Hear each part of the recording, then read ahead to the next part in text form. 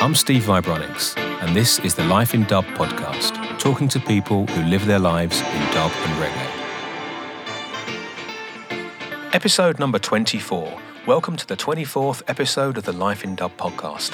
I hope you're all surviving okay out there. Cheers for taking the time to listen. Hi to all the regulars, and welcome to any new listeners joining us for the first time. If you want to get in touch with any comments or suggestions for the podcast, the easiest way is to email me, vibronix@gmail.com. All the previous 23 episodes are online for you to listen to. There's some great interviews there just waiting to be discovered.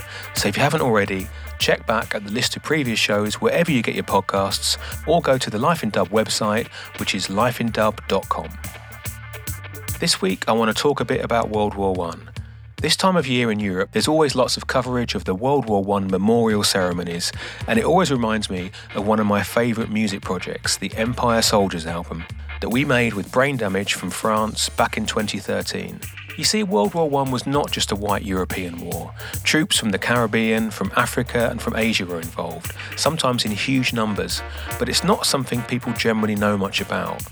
Madhu Messenger's an academic with a specialism in Black British history, and the whole thing started off with him telling me about the troops from the British West Indies Regiment, and that kind of kick-started the whole thing, and it grew from there.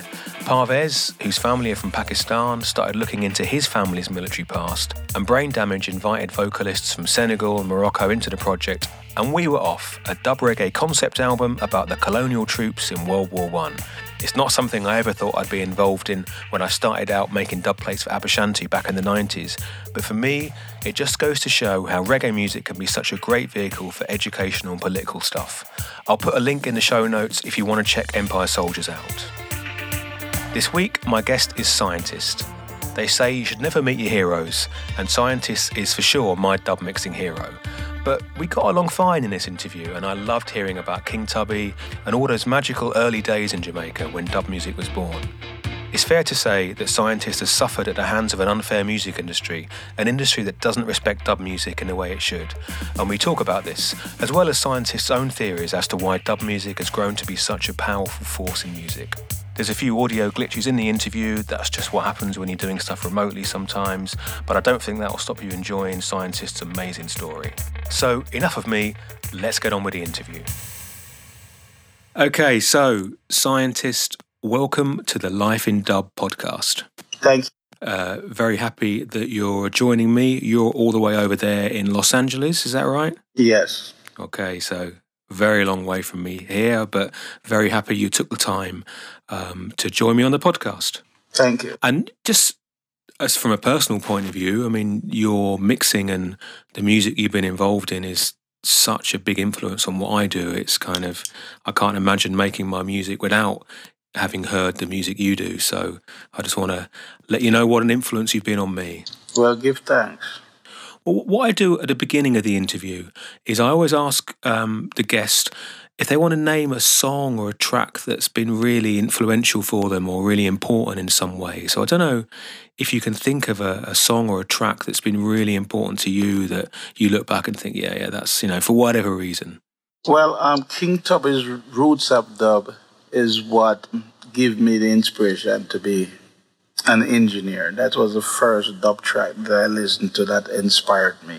And where would you have heard that track? I was introduced to it by a friend who was a senior electronic engineer to me to check it out. So if we go back a little bit before that, so you were born in Jamaica, is that right? Yes. And then, you talked about being an electronic engineer and whatever, and what sort of, how was it growing up? What kind of things were you interested in? Electronics, because of the influence of my father. And what kind of work was he involved in? Television repairs. And is he someone that taught you things about electronics? He died when I was really young. So, whatever parts or tools he left. Then as a kid, growing up, seeing these parts, seeing these tubes, vacuum tubes, then, from there on, it influenced me. Prior to that, When I was growing up and, I heard a radio, I thought it was a man inside the radio speaking. So I was very curious to pull the radio apart to see if it was a man. I usually said to my grandmother, hey, there's a man in the radio speaking. So you had a kind of inquisitive mind for kind of trying to work things out from an early age. Yes, I was very inquisitive. And what about music? I mean, did you hear music when you were really young? Was music around? No, as I said, after listening to that King Tubby's Roots of Dub, that is where my influence. I heard that of music, growing up like Breakfast in Bed, Scotty, DJ Scotty, and music from that time. But it never really had any influence on me until the time I listened to Roots of Dub and using it as a test album to test my amplifiers. So you were already making amplifiers, and what were these amplifiers for sound systems, or what were they used for? Sound systems. And what sound systems were around at the time? Well, local sound systems. Mm-hmm.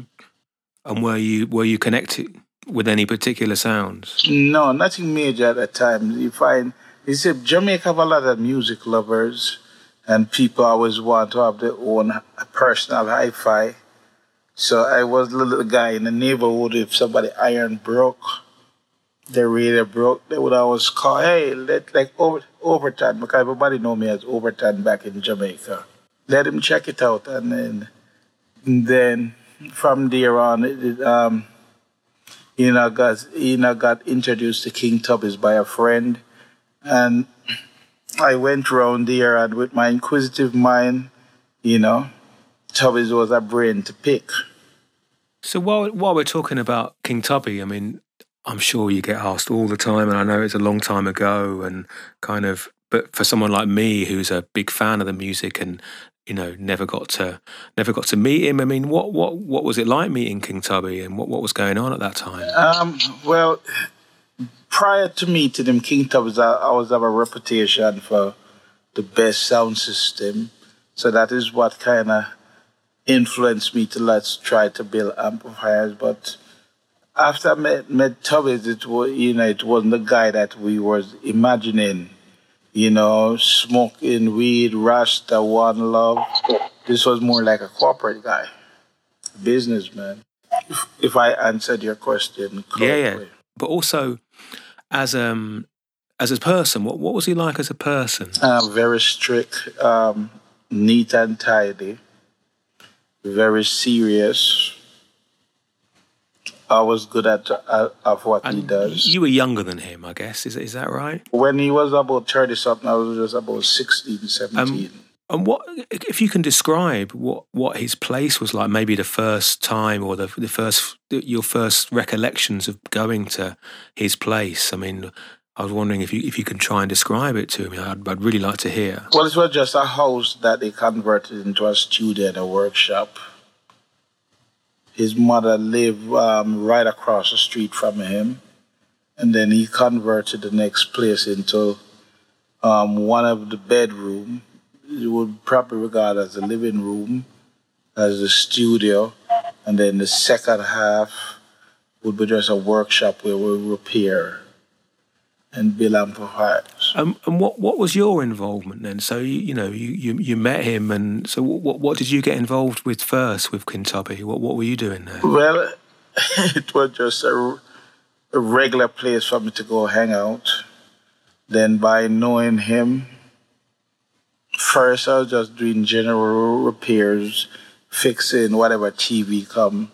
But at first I was had to wait until he get there, and you don't want to get there like probably about by 1 o'clock, 2 o'clock. But after being there with him every day, hey, I have to go downtown, stay here until I come back. So he start doing that. I stayed. He run downtown, do his errands, and he come back. Hey, I soon come back. Wait until I come back. So after that went on for a period of time. Hey, you know what, man? I'm not going to be coming tomorrow. Here's the key. Open up. I was a person actually running the place for after that, because whenever anybody come there, they don't see Tubby's. That was me present there. Every day it was like, I used to just, I don't know if you're familiar with Jamaica, but I used to live in an area named Arborview, probably about 10 miles from Waterhouse. So it's quite away from Tubby's then. Yeah, you're familiar with Jamaica? I'm not. No, I understand some of these neighbourhoods, but I've yet to visit. 10 or more miles away. So how did you get there? Being a youngster, that back in them time, you take the public transportation. Mm-hmm. But it was an everyday thing for me. Rain, political affairs, whatever. I was there 24/7. So everybody who knew Tubby's when he was at my age is like I reminded them of Tubby's, and everybody thought, "Oh wow, Tubby's little son." It was in the hood. The hood as it can get, but so it's different to so the area you were living in. Did it feel different going to Waterhouse, and what was the vibe like in Waterhouse? Where I used to live, you step out of your house and you walk across the street, and there was the beach. And then when I went around there, as good as it can get, and when I went back home, don't let your child deal with him. He's in a gang. He's going to Waterhouse. No. So all the neighbors' kids was forbidden to talk to me because they thought I was in some kind of a gang. And then what made matters worse, I didn't come to the studio, and Tubby sent some guys to go get me. It was about 20 motorcycles, big youth and all of them. Came to your mum's house to get you. You could see everybody peeping through, and because they never seen that type of people in the neighborhood before, dreadlocks, bikes, revving up, and everybody was like shocked. You could see them pulling the window screen, well, this bike, and they see me as like a youngster jump on the back of the bike with big youth and ride off. See, I knew I was in a gang. I wasn't in no damn gang. You were going to work? I was just going to work, regardless of what these guys do. None of them ever bring any kind of a violence. I never see them do anything.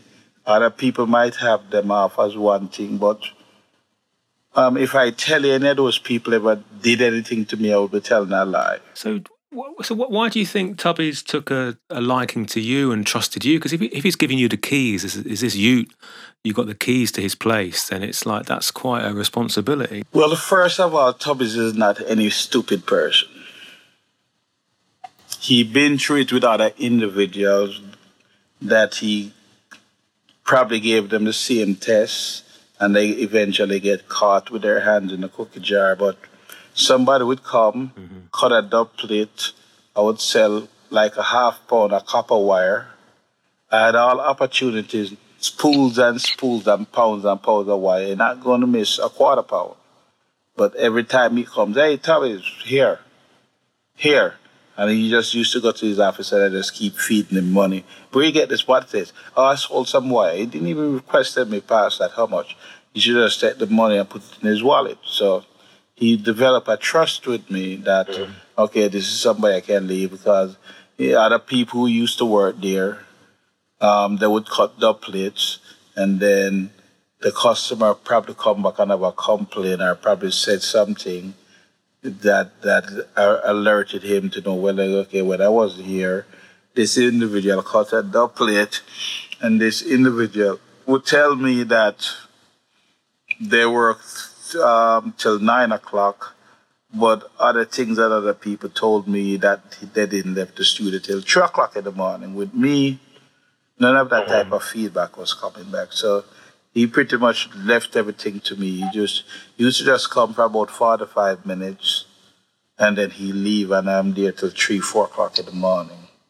It's interesting that, because obviously me as a music person, and I think of it as being a music place, but like you say that he's selling copper wire, fixing TVs. There's some kind of everyday stuff going on there as well. Is that right? Yeah. Just say one part of the shop, one part of the building was just studio. The next part of the shop was just, our house rather, was just electronics. We had a lathe where we could build screws. You could machine stuff. So I got to learn all of that. Wine transformers. And before I ask you about the studio, just you mentioned the King Tubby's, is it the Hometown Hi-Fi sound system? I guess you heard his sound. No, I only heard it playing out, but by the time I met him, the police had destroyed it. So you never got to hear that sound. Well, I heard it growing up, and before I was even got involved with him, but I was never like a part of it, or even went to one of the dances at the time when I met him. By the time I met him, it got destroyed by the police. I've heard so many stories about dances being, quite wild and stuff back in the day. And is that how they were? Well, yes, a lot of dances get wild, and certain individuals, they would just like the sound system. And then when they got to these dances, then they brought their bad behaviors. But was Tubby's ever involved? No, because a lot of people in my neighborhood, when they hear that I was involved with Tubby's, they believe this was a gang lord. But I never seen him display any kind of a violence, gangs, activities. Matter of fact, certain individuals could not come to his place because he was not a part. He was not a part of that crowd. He just had the music business. It harbored certain type of people. And the police probably believe he was involved, but as I tell you, I never seen anything like that. If I tell you, as I say, anything like that, I would be lying. Mm-hmm. So talking about like the studio, I mean that's my thing. I mean, I love the studio. I love to mix dub. So you started working out of Tubby's studio, is that right? For better clarification, my first thing there was repairing television, stuff like that. So one day Tubby's made me a bet. I've been telling him I could always do it. I've been talking to him about everything you see here in the future with the moving faders. Everybody believed I was smoking too much weed and crazy. By moving faders and unlimited tracks and all that. So one day he made me a bet. I bet if I send you in there, you would know the first thing to do. And he pretty much lost on his bet. By that time, I had seen him and watched him, how he did it. And because I had my electronic experience, then it was like secondhand.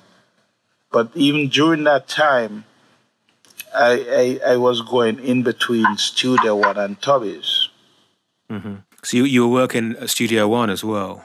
Yeah, because I was a freelance, so, to go in between, but I find it was, you have to pick a side. Because neither of them like the idea that you're going in between, because everybody think that they had their own secrets that they didn't want to get shared. That's true. So because of the electronics, I choose to stay around Tubby. As a young man back then, what would you say was the difference between Studio One and King Tubby's studios? Well, as I tell you, the electronic part of it, building amplifiers, doing electronics. I met an ex-gentleman there by the name of Irvin.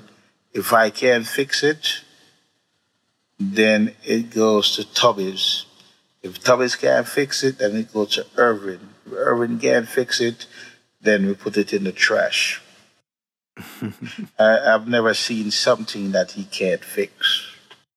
Unless it does completely does. This is, like even humans, you go to the doctor can't fix you anymore. Well then, bye-bye, you die. Well, man made things that also have a lifespan.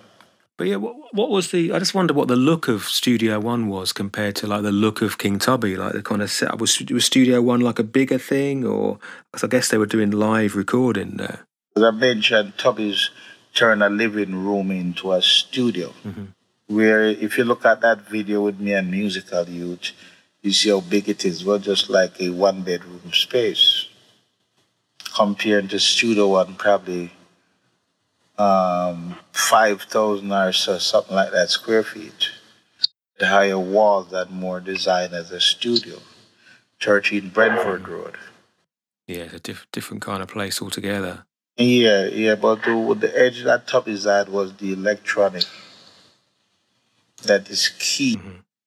So going back to like your career and stuff, and like, so you learning how to mix and uh, at Tubby's and kind of mixing there, then what kind of stuff were you mixing there? Were you mixing dubs or were you mixing whole tracks? I mean, what was going on there? Every song there is a dub track. For example, Barrington Levy, whatever artist there's always a dub track because we don't go back to the studio solely just to mix a dub. We'll mix the A side and then we'll mix the B side because you remember these 45s usually on the flip side of the 45 usually have just the instrumental part of it so that DJs could make use of it. So there is no such thing as going to the studio just to mix dub. Whatever dub track you see out there, there's a side A to it. And what part of that were you involved in like mixing? I mean, what were you just mixing the dubs, or was the side A always mixed at like Channel One or Randy's or something, and the side B was brought to Tubby's? Is that how it was working? So, for example, Barrington Levy, Collyweed. He came to the studio. I had was to cut the vocal tracks, mix the A side, then mix the dub right after. Back in those days, producers didn't have a whole bunch of money to be spending 5 hours. They would book 1 hour, 2 hour, and you'd have to voice the track, record it, mix it, and that's it, all in 2 hours. Yeah, there's no messing around. And have you got any like recollections of working with any of the artists there? Because I mean, so much amazing music you were involved in. I mean, is there any like particular things you remember? Any particular artists? Well, some of them is like a nightmare, and some of them is pleasurable. Pleasurable one is like people like Pat Kelly, who I met there. A bunch of them, I don't even know if I want to be reminded of the nightmare. That's artists for you, crazy people. As at first, everybody thought this dub stuff is nonsense. What kind of sound is that? Experimenting. Because these artists, I was 30 years ahead of them. They didn't know. I didn't know. No one knew that it was going to influence and have the type of impact that it have. But people believing that these artists is some guru. Oh yeah, he's a guru at probably singing. But outside of that is the engineers are the one who's really producing technically. The producer doesn't really know anything about music either. It's just like a hobby. So the engineers have to be listening out for the mistake and the mispronunciation and calling the shots. Well, I want this much bass, whatever. Is 90% of the time is the engineers and the producer are the executive producers, which is what they are, just sitting down on the back couch listening. There's no input in the product. Yeah, the input's coming from you, I guess, sitting there at the console, making those decisions, getting the sound. They don't know anything about that. But sometimes when you see these albums written and arranged, person can't even read and write, much less doing any type of music. So yeah, I got taken advantage of by these older guys that was 15 to 20 years older than me, and sometimes even more. Yeah, well, it's a cruel world. It can be a cruel world, the world of music. But with the dub mixing, I mean, let's try and talk about that if you'd like to for a second, because that's something that's very dear to me. And for me, it's like you just took it to that level where you just got this sound that, like, even to this day, I've never really heard anything like it. And I love what King Tubby's was doing. I love what Lee Perry was doing. But the stuff you were doing when you were mixing the Roots Radics band was just seemed to be like a whole new level. And I don't know if you've got any recollections of doing that kind of work and what it was like to be doing. Yeah. Oh, what type of experiment is this? Having, oh God, this guy, and then a lot of them was just using it as excuse to try to get free student time. But at first, it was like hell because it was something new. The older people than me wasn't doing it, so how comes I'm the only person doing it? Oh, we never see anybody do this before. Why are you doing this? This is madness. Look at all this crazy stuff and reverb and blah blah blah. And all right, so the albums came out, and then everybody saw the success, and then everybody wanted the madness afterward.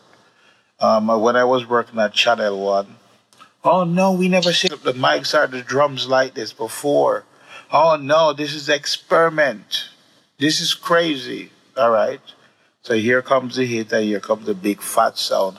Oh, the door. No, it's not supposed to, because, if you listen to Channel One early days, like Woman Like a Shadow, great sound. But when I listening back, okay, everybody was just learning. Nobody didn't really know to use a console. To a bunch of people, it was experimenting. Yeah, because they're wild, really. There's a lot of it's reggae music for sure, but it's taken somewhere else. Yeah, but not a lot of people can look into the future. Some people can see as far as their nose, but they can't see past that. And some people always have to stick with what they know. Yeah, so if you're doing something that's experimental or new or innovative or whatever, then that can be hard for people to cope with, I'm sure. Most of them only want the artist to sound a certain way and look a certain, because that's what they know works. And anybody has come with something different, they're scared to take a chance because they can't really see past their nose, and they're scared to take a chance. And as a result, the Beatles can't sing, and so many people can't sing because it didn't fit the norm at the time. I guess kind of what's interesting for me as well is that, like, there's now like a kind of like a rule book. This is how you make dub. This is how dub sounds. But back then it was like, when you were like creating that, then what were you taking any influences from anywhere? I mean, what was going on with your kind of creative process then? Because you weren't copying anyone. You were kind of creating something.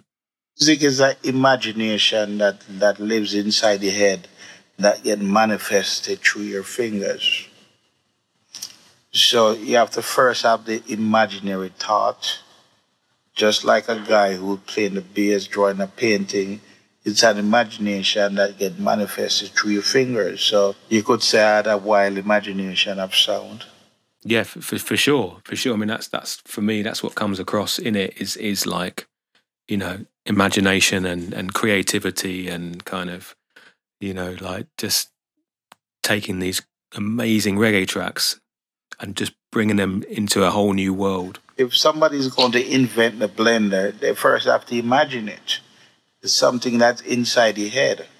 They're going to develop whatever, cell phone, microphone, whatever, it has to be inside your head first. Then you manifest it through your fingers. So I come to the conclusion that we all been programmed. If you want to think that it's all just you imagining these things, you're only lying to yourself. Something put that thought in your head. Why you've been able to do it now? As far as technology goes, no one can build a brain.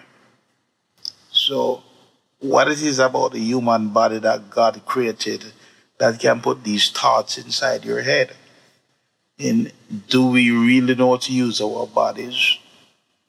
I think if probably some people knew how to really use their body to the full capacity, they would use it for evil purpose. So probably that's why we all don't know about these hidden things.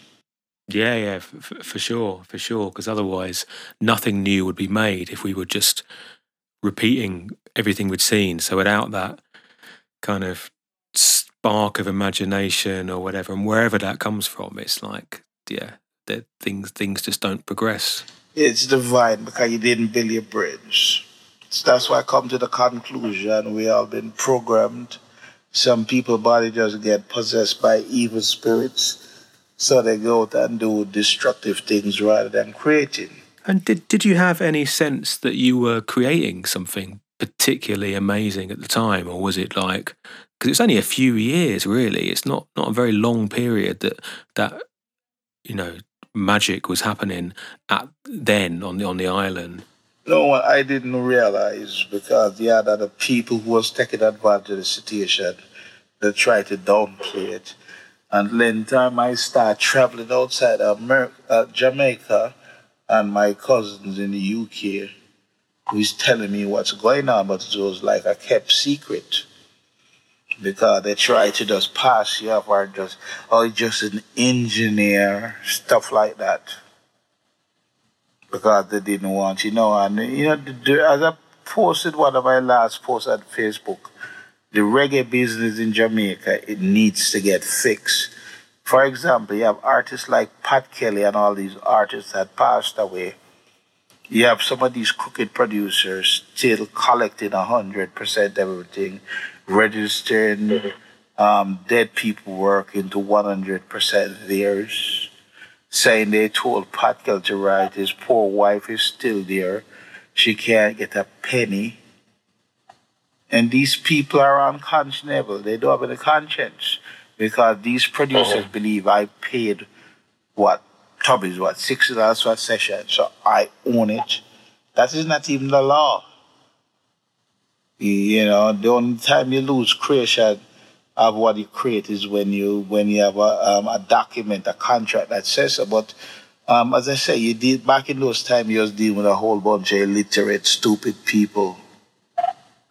Because a lot of us back in those times didn't really understand the business side of the music. I'm the one who's now teaching a bunch of musicians the business side of the music. Because also, I guess back then it's like this role as like producer, engineer, or whatever, as being one of the key creative people that without their input, this thing doesn't exist. Then that didn't really exist so much back then, because it's now it's like remixer, producer, whatever. It's like everyone knows about that. But then, I guess it was still in the days of who wrote the song and that's it. Let's make a technical correction.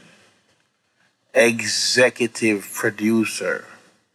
This is what most of these guys were. Why? Sometimes they supply the money, but as far as creating, making crucial decisions is up to the musicians and the engineer, because most of them doesn't know anything about music. But it's like, I guess there's so much history based on this is the songwriter, the law is going to kind of protect their songwriting, and everyone else involved, even if they kind of made the song, doesn't really get credited for it, and it's kind of... And how is writing defined to music? Anything that you add is known as writing. It doesn't matter if you whistle, you have a hand clap, you becomes a writer. So I got into some discussion with some non-technical people. You're not a writer because they don't understand in music when you say the term writer that you're adding something. Now, does anybody want to argue that with these dub tracks you were not adding anything? Of course, you added a lot of stuff that was never there present. It becomes technically a new sound recording, something completely different from what the musician played. But you see, back in Jamaica, we had a lot of crooked people in the music business. The sort of classic days of the Roots Radics dub albums and things. I mean, things move quick in Jamaica from what I see, like new trends, new styles, and then it wasn't so long, I guess, before like the digital thing came in, and were you still around when digital stuff started happening in Jamaica? Well, I don't want to sound like I'm boasting, right? But the fact and the truth that you can look at the history, you can just look at the discography. I left Jamaica, that old style died, and Drum Machine saved the princess. And don't get me wrong, drum machine programmed by professional is still good, and you can still create good music, and you can still get better sounds just by working digital.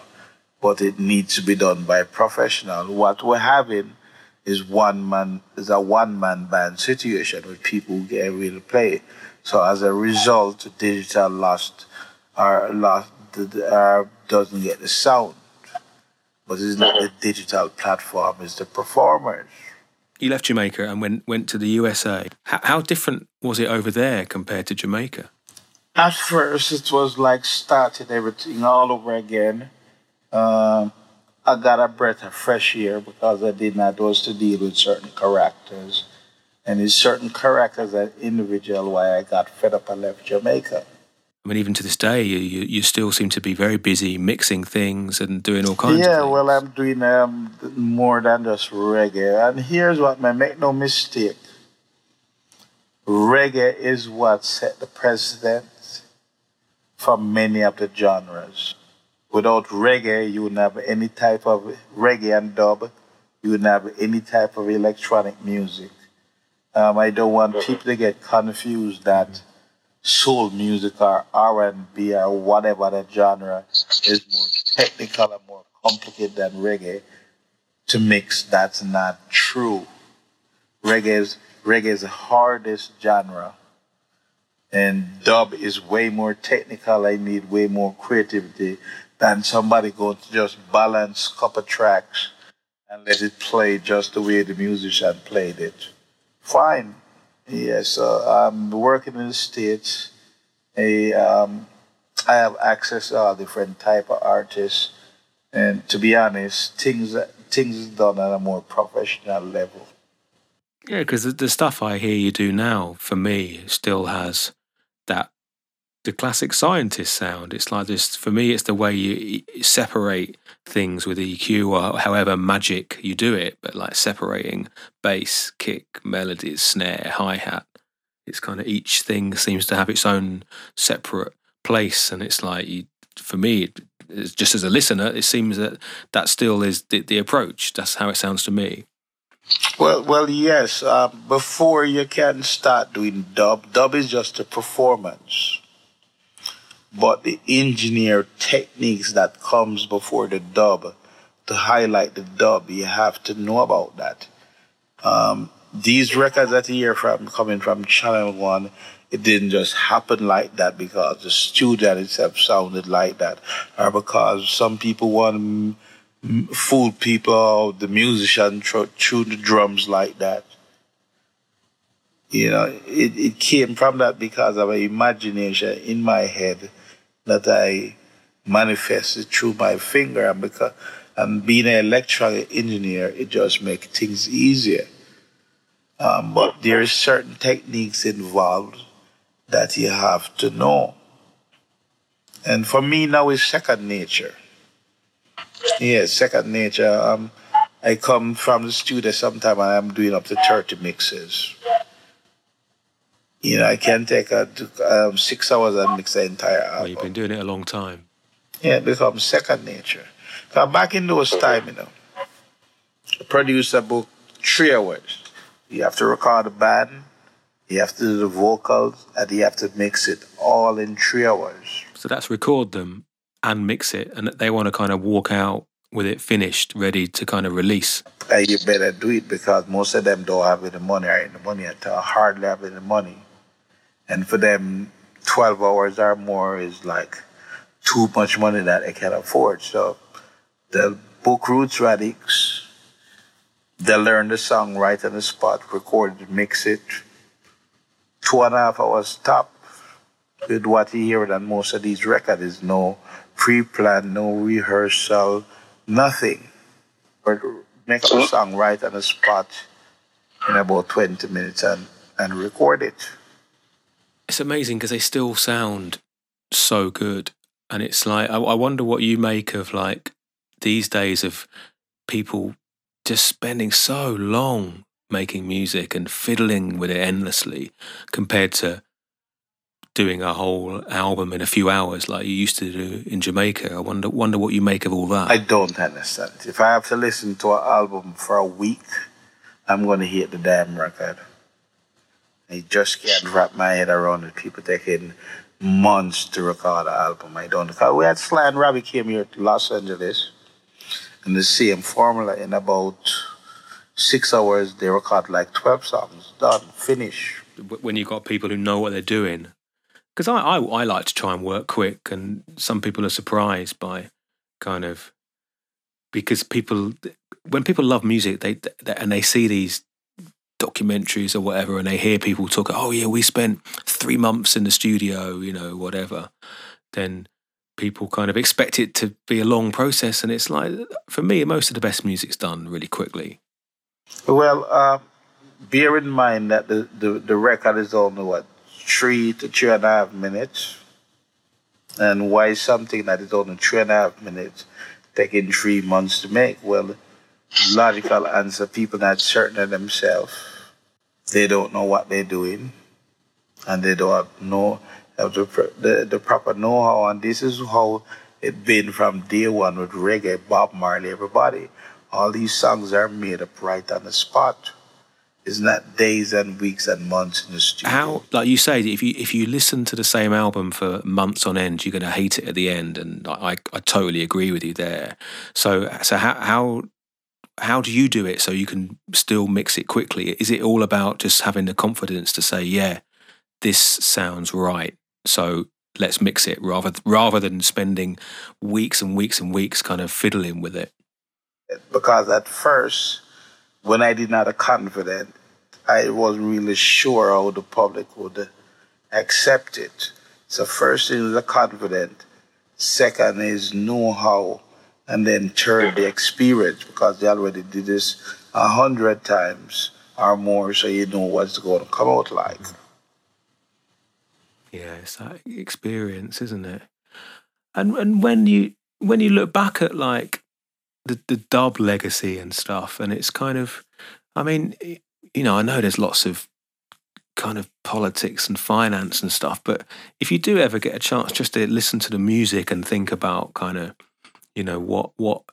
what you created and the legacy it's had, then I wonder what any thoughts you've got about that. Well, some of it is like digging up old hatchets. The next half of it is a compliment to see how it affected a lot of people around the world, how it influenced them. So it's like some of it is like a bittersweet. I mean, there's only so many kinds of music and sort of periods of music that manage to like change things properly. So to have been involved in one of those is it's quite a thing. What gets me is how, for me, it's like I grew up in the sort of 70s and whatever, and it was all space kind of future, new technology was happening, and I've always interested in this like futuristic kind of stuff. And like the good dub music still sounds kind of futuristic to me, even as like 50-year-old man that I am, virtually.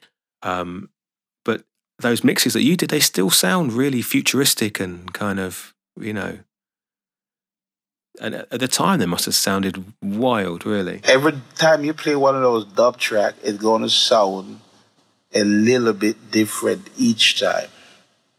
Because I developed things where you subliminally put things in the music to subliminally program the mind.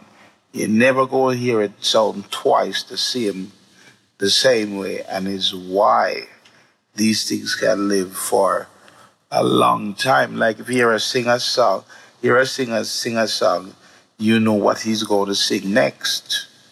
After hearing it so much time, if he say la la la, and you hear la la la a couple of times, then you're going to always train to hear I love you. So that is very predictable. But with dub mixing is unpredictable. And is why it lives that long time. And then learning the technique how to subliminally put things in the music to keep it fresh and to using the technique how to carry the mind on a journey. It's not just reverb, splash, echoes, delay. That's what people think. Okay, fine.